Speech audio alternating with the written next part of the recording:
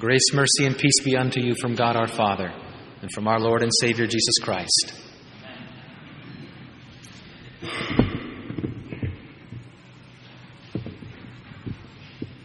Listen to the gospel reading one more time. It's a short reading.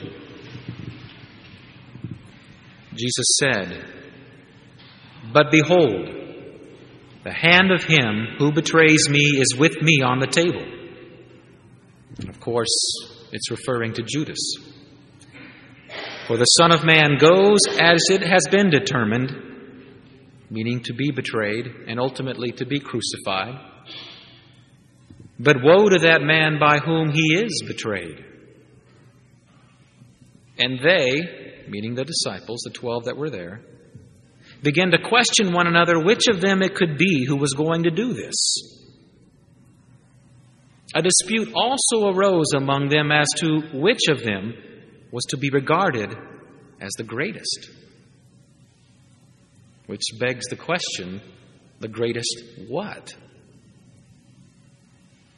I hope you see the juxtaposition that was not put together by man, but by God's inspiration, that the disciples are arguing among themselves as to who it could possibly be who would be the betrayer of their Lord, and then they begin to argue as to who would be the greatest.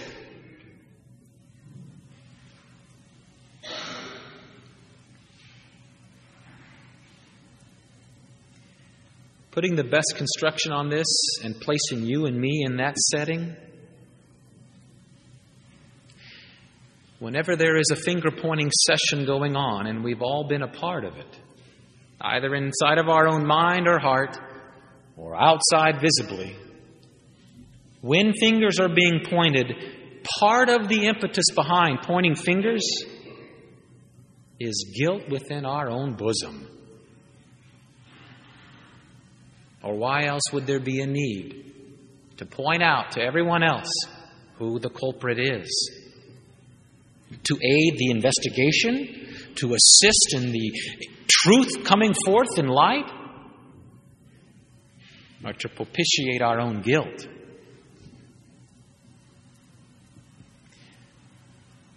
The motivation for these men to argue about who was the greatest, following the argument as to who could possibly be the betrayer, is all about guilt.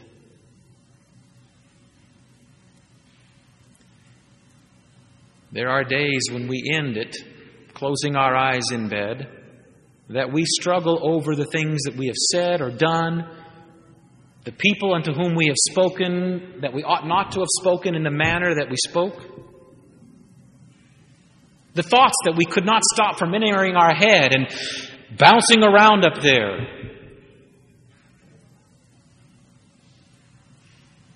The pain that we have incurred in our person from someone else's misspoken words. Not desiring to alleviate any guilt. It just transfers it. It's still guilt, and it's still not dealt with. This morning with the youth that were here at the chapel, one of the gifts of being childlike, which unfortunately you and I don't have anymore, we've lost it. The gift of being childlike is being humble enough and ignorant enough, however you wish to look at it, unenlightened enough to be repentant pretty easily. Because they accept the authority of the one, the teacher, the parent, whomever, who is over them in age and in ability to be right and they not to know everything. But you know what hangs around our neck as we grow older? It is that damnable pride. I say that because I have seen it in my own life, in my marriage, in my children, in my words spoken, and in reception of such words spoken to me. It gets in the way. For what reason? The children don't seem to be bothered by swallowing it, by confessing it, by receiving forgiveness for it, and moving on. But as we grow older, my stars, we have the elephant's memory of the wrongs incurred and the wrongs that we are innocent of, that we have been accused. There's all kinds of reasons that we justify our actions and our words, but it all comes down to, just like these disciples, Lord, though I know I'm not the betrayer, I know that I am not above him who is the betrayer.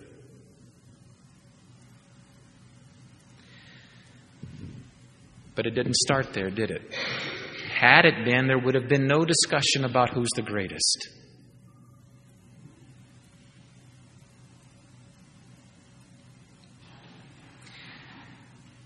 There was a Pharisee who said, Lord, I thank you that I'm not like other men. All of us can say that. For surely we can find another example in this world that we can say, I thank you, Lord, that I'm not like him and I'm not like her. And it be somewhat of an honest and true statement, can we not? Of what purpose and benefit does it serve to speak such words?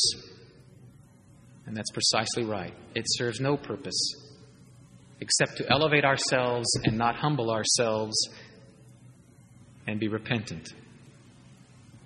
But that's Satan's prompting, isn't it?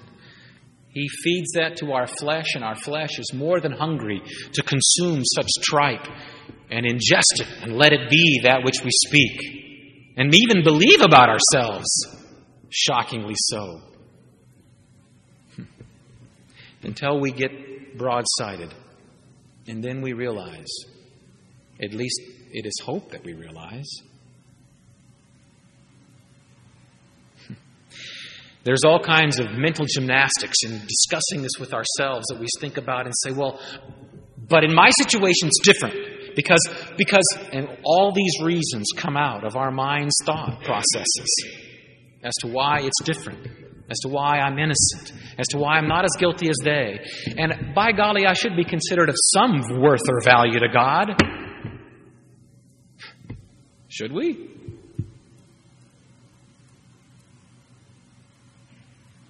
There is only one who knows. There is only one who knows your sin intimately, and that's your Lord Jesus Christ. He knows every jot and tittle. He knows every excuse and every reason.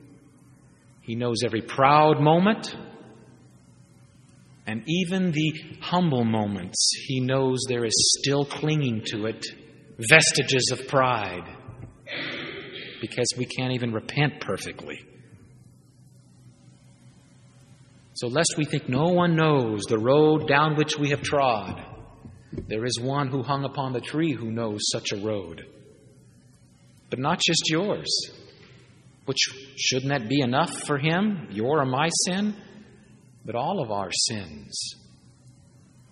And not just of those that we include in this place called the church, but those who will never ever be a part of a church, who are already damned and serving in hell.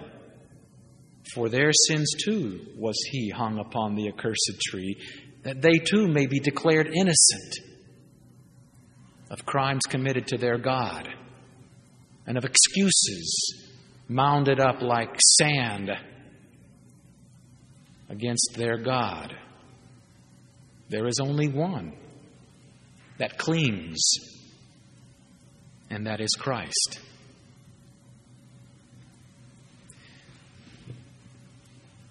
Do you wonder what the disciples must have reflected upon this night after the resurrection? Or maybe even better, do you wonder what these disciples thought as they faced their own martyrdom about this evening and the words they spoke? It would cause them a great amount of sorrow in their heart. And it would haunt them until they were finally martyred and rid of such hauntings. In the meantime, having been haunted, their solace and their refuge was in that forgiveness, in the one broken and cursed for them, in the one who covers all of our best intentions, purest of motives that we may have, that still is sin-tainted and sin-filled. That's where they found their solace as they reflected on this night.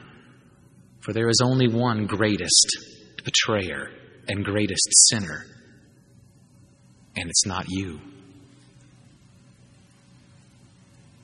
It's never going to be you. It will forever, eternally remain your Lord for you. Find solace and peace in such a sacrifice.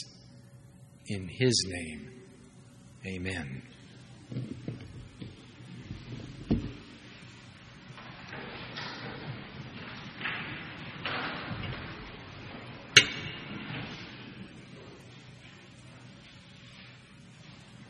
The peace of God, which passes all understanding, keep your hearts and your minds on Christ Jesus to life everlasting.